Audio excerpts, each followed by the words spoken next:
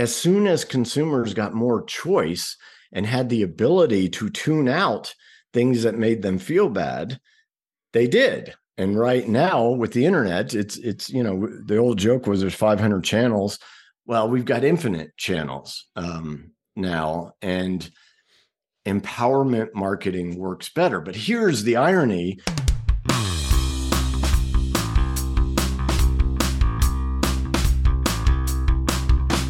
Welcome to Longevity Gains, the show that reveals the near limitless opportunities for digital marketers and entrepreneurs in the longevity economy. We're talking about the people aged 50 and over who already account for more than half of consumer spending in the U.S. and 83% of household wealth, which will only increase in the years to come. It's the $22 trillion opportunity you can't afford to ignore. All right, well, Brian, I don't know how the weather is where you are, but here in Dallas, it has changed. We're getting cooler, and that is great, except for the fact that I get my annual cold and allergy onslaught, which has happened right now. So I just want to apologize to the audience for my voice. It is not in tip-top shape, but we're powering through it. You know, it's like Peyton Manning, the year he led the Broncos to the Super Bowl. His arm wasn't working quite well, but he relied on his defense and everybody else to carry him, and so I'll have to ask you to do that today. You just had to sneak a sports analogy in there, didn't you? If the people only knew the one I wanted to sneak in there. I know. You know, I've got to ramp him down, bring him away from talking about Dion some more, and then he goes to Peyton Manning. I mean, okay, you know, at least it was the Broncos quarterback. I'll go with that. So hey, I did want to ask you before we get started, did you see the headline that I sent you earlier today? It was Sam Neill says that he would rather die than retire, which I immediately thought of you when I saw that. It was good. It was like, you know, I think he's battling cancer or something. I believe so, yeah. But he's like, yeah, I'm not really afraid of dying. I'm afraid of not working. And I'm like, oh, wow, okay. That may be extreme, but you know, that's what gives his life meaning and purpose. That's kind of what we're talking about. Yeah. Well, and you know, it's also what gives his life status as well. And that is our topic for today. You know, you wrote about in the last premium lesson over at the Longevity Gains Substack about status. And so I want to just kind of lead into the conversation with this question. To you, is status something that we simply want, or is the drive to seek status deeper than that?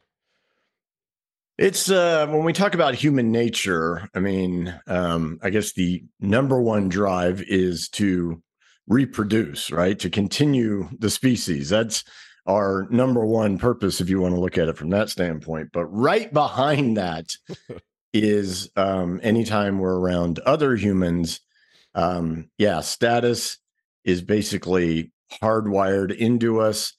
And it's a difficult topic because the way we think about status seeking, status symbols, social climbing, all of that, it's not cool, right? Like, you know, we make fun of people who are overt status seekers, and yet you have to be very self-aware with yourself that even when you're doing that, that is a form of status seeking, right? You're like, I'm part of the group that doesn't, you know, wear Gucci or whatever. And I'm like, yeah, okay. So your status is different than their status. It's really comes down to the kind of groups that you participate in. Yeah. And it's interesting to talk about this with you because we've run the unemployable community. Before that, there was Authority and the other copy blogger community. And, you know, you get people to join because they feel like they belong there. But as soon as they get in there, then you see people jockeying for status. And now when I say that, everyone's out there going, oh, that's terrible. That's horrible. No, you know how you get status in a community like that? You contribute, you help people, right? Yep. So status seeking isn't necessarily bad. But, you know, you go from being helpful and kind and ethical, and then you cross the line into virtue signaling, right? So it's really a matter of how you handle your status game, if you will, We have all these terms: humble brag, virtue signal. I mean, it's all in us. And I've taken a lot of time in reflection, because I do not play the obvious status games. I did for a little bit, but that was mainly my wife's fault. She's not here, so we can blame her. But like, she likes cars, right? And I'm not much of a car guy, but we had some very expensive cars back before we sold Studio Press. And then when we left to travel, I sold them. And then I come back, I've got more money than I've ever had. And I'm like, no, we're not buying a fancy car. We're not doing this or that. It's interesting that it just doesn't mean anything. And yet, as we'll see, I am quite aware that I'm playing some other kind of status game, right? So it's a fundamental aspect of who we are. And if you are going to be a thought leader or a successful digital marketer, you have to understand that when you are leading or mentoring your people, you are in essence charged with an elevation of status, even taking them from who they are today to who they want to be by solving a problem or satisfying a desire. That is an elevation of status. So in the premium lesson you're talking about, I actually talked about 3 psychological mechanisms you need to lead people in a way that is transformative, right? That makes them into the next version of themselves. And status is one of those things. So yeah, it's pretty fundamental. Where do you often when we're talking about these kind of fundamental needs and desires, we think about Maslow's hierarchy of needs and where things fall there. Where does status fall kind of in that hierarchy of different things that we desire as humans? Yeah. So belonging is a more fundamental need than the next level up, which is esteem, right? So like we kind of mentioned, we seek out group identification and inclusion first and foremost. But as soon as that belonging need is satisfied, then you're kind of like, who am I relative to the other people in the group? So the esteem needs are almost go hand in hand, but belonging is more important. In fact, there are a lot of psychological researchers who think belonging is even more fundamental, like on par with food and shelter and the very basic needs, like the loneliness epidemic that people are facing is a real problem. It's a fundamental thing, and you can be starved of food, you can be starved of air, and you can be starved of belonging. But as soon as you belong, then you start going, where do I rank here? And again, we kind of make fun of this, and it really just depends on the culture that you're in. Some cultures are more all about status symbols, and that's all fine. It's seen as a virtuous thing, while other cultures like to say, "I don't care about status," which is a form of status seeking in itself. I think about the show Frasier. Did you ever watch Frasier? A little bit. I didn't watch it all the way through, but I'm aware of it. Well, yeah, the two brothers, Frasier and Niles, their whole lives is nothing but status seeking, social climbing.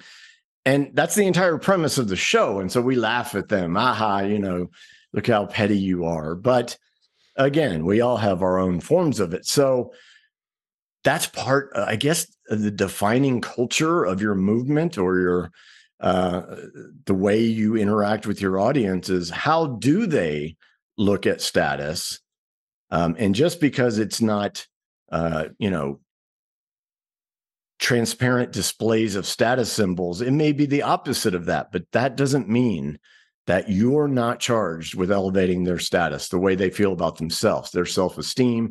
And this can range from prestige, which is a form of respect that comes with our accomplishments, or just plain old respect is also, a form of status. So, yeah. And the other thing too, and you wrote about this in the piece, is that, status changes. And what we seek and the kinds of status that we seek to attain change as we have new life experiences, as we get older. How does that play into that? And how aware do you need to be of that, as you look to impact your people in the best way possible? Yeah, it's interesting. there's a book called Generations that obviously talks about the different generations and their characteristics and whatnot. And the premise of that book is that it is technology that makes the difference in the way that the various age groups basically see the world and interact and make sense of it. So you'll see over and over again that younger people, millennials and Gen Z, value experiences over material things. That's a shift in status. And how do you get status from an experience? Instagram, right? I mean, social media should be the biggest tell of all that we are status seeking apes, as the saying goes. But again, you just see it play out in different ways. But, I don't think it's just younger people that value experiences more than material things. It's an old kind of trope, but, even in the 50s and 60s, people would want to show you pictures of their vacation. But the problem was you had to come over their house and watch a little slideshow, right? So that's all Instagram is. So technology doesn't change human nature, it amplifies it. So do younger people value experiences more? Yes, because they can get clout for sharing their experiences, right? Like I said, so I'm trading in, fancy cars and a house in Boulder to go travel the world, right? Not necessarily going to be staying in luxury, places. We're just going to go to different places and live like normal people, which is the idea. But we know that's another form of status, right? The whole location independent digital nomad thing, since before the pandemic, but especially now. Like if you're someone who can hold on to your remote job without getting called back to the office, that's a form of status, right? So it's interesting how technology and life events can switch what we think of as status. And yet we've got Shedeur Sanders who holds up his $70,000 watch to taunt people, right? So that's a different form of status. My wife she gets upset when Shedeur does that. And I'm like, well, first of all, I don't think Shedeur cares what you think. and she, she is inconspicuous in her status signaling, if you will. There's something called quiet luxury. I don't know if she technically qualifies for this, but I know she doesn't have like flashy brands, but I know everything she buys is expensive for some reason. So something's going on there. But there was a New York Times article about how it's not cool in certain communities to be overtly dripping in status symbols. So you buy expensive stuff that only other rich people know is expensive. That seems kind of silly to me, but it is interesting to think. And I think that there is culturally, we have a backlash against displays of status in the traditional way. Like we love the internet marketing guru standing next to the Lambo, right? The first comment's going to be, how much did you lease that for the day? Because no one appreciates it really, and it's just it's a form of ridicule. But the person leaving that comment is gaining status points with people who feel the same way, right? Yeah. So yep. We're all seeking status, no doubt. Okay, so last topic that I want to ask you about related here. We've talked about inadequacy marketing and empowerment marketing so far on the show. You've written about it over at the Substack. How do inadequacy marketing and empowerment marketing play into this idea of status and how you're helping, your people achieve the kind of status that they want? Yeah, and this is really the heart of the matter about the form of marketing that we've generally shifted to, but ironically, we're still treating older people, as inadequate instead of empowering them, and that's interesting. So, inadequacy marketing plays on perceived lower status and the negative emotions that come with that. And so they're basically like, if you buy this dress shirt or these cigarettes or this Cadillac, you will fix your esteem gap. And then your neighbors, the whole keeping up with the Joneses type thing. And, it can work. But as soon as consumers got more choice and had the ability to tune out things that made them feel bad, they did. And right now with the internet, it's the old joke was there's 500 channels. Well, we've got infinite channels now, and empowerment marketing works better. But here's the irony that inadequacy is still being used with older people. One of the fundamental changes as you pass age 50, and this is in the book, The Happiness Curve by Jonathan Rock, which is a great book. We talk about it a lot at Further, where you basically get happier after 50. Now, if you take an MRI scan of a 70-year-old's brain and show them negative images, the part of the brain that deals with emotion and behavior regulation will not light up like a younger person's, right? Oh. So the reason we get happier as we get older is negativity doesn't impact us as much. We're like, I've been around the block. You're not going to make me feel bad, right? So that's the irony of trying to treat aging and older people as a problem, as an inadequacy. It just doesn't work. And we've been sharing articles in the newsletter about how if you ignore older consumers, they'll punish your brand. If you make them feel bad and you play all these stereotypes and whatnot, they will punish your brand even more, right?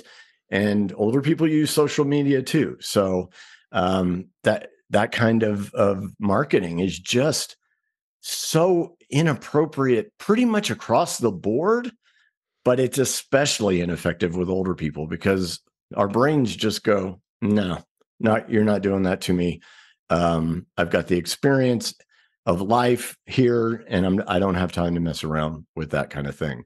So it is an interesting thing, but I think just the fact that your seventh decade is usually can be seen as your happiest. That takes a lot of people by surprise, right? I think the misconception there is that it's all downhill once you pass a certain age, but really midlife is just a transition period more than it's a crisis period. And you're transitioning into a happier, more emotionally regulated person who will spend that mountain of cash that older people are sitting on if you help them live the life that they want. And with empowering messages, with positivity about age, about who you are at that point. This is the secret to it. And this entire market is just saying, here we are, here's our money. Don't you dare talk to me like I'm a problem, right? Yeah. And yet that's the opportunity. That's where we're at right now. It's so funny. We have that common metaphor of being over the hill once you get older, but maybe we need to pay a little bit more attention to what's on the other side of the hill because apparently we have a lot of misconceptions about it. I know. And it's so funny that it's over the hill and stuff like this. Our entire language from a cultural standpoint is celebrate youth and kind of dump on the old. Well, guess what? We pay lip service to respecting your elders, but from a status standpoint, are there other forms of status at play when you market to older people? Of course, but why not just start with treating them with respect in the first place? You don't even have to be a super marketing genius here. You just have to serve a market that is willing to spend money and has plenty of it and is historically been ignored. It's kind of, I almost said shooting fish in a barrel. That's probably an improper metaphor too, but probably good to just assume at this point. Yeah, exactly. But yeah, no, that's what I'm talking about. That, what I'm teaching in the premium lessons about empowerment marketing is really about understanding your prospects at this psychographic level where you understand what they value and what their attitudes are. But the first thing you have to get by is this idea that older people have bitter attitudes about aging. Some do. Some people aren't in good health.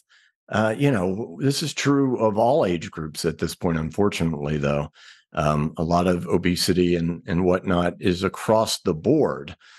But the really vibrant older consumers are also the ones that will make, the best prospects for you as well. So you just have to understand that, and understand that from a status level, it just serving the market at all is a form of respect that makes people feel good. And that's how low the bar is right now. Yeah. Okay. So you can get that entire article, longevitygains.com/premium. Read that article on status, all the other ones, Brian, that you have put out there. We probably should note, just for one particular listener who may happen to be a partner in our company, that Shedeur Sanders is the quarterback for Colorado. Just want to make sure that she's clear on that. Trudy is the only one who has not jumped on the bandwagon, but that's probably good. She's probably a Stanford fan at this point. Any final thoughts before we wrap up? I think I better go let you drink some lemon infused tea or something, man. Man. This is too early in the season to be. I know. You're telling me. Thank you. Really, I do. I apologize for the voice. Thank you for powering through it with me. I appreciate it.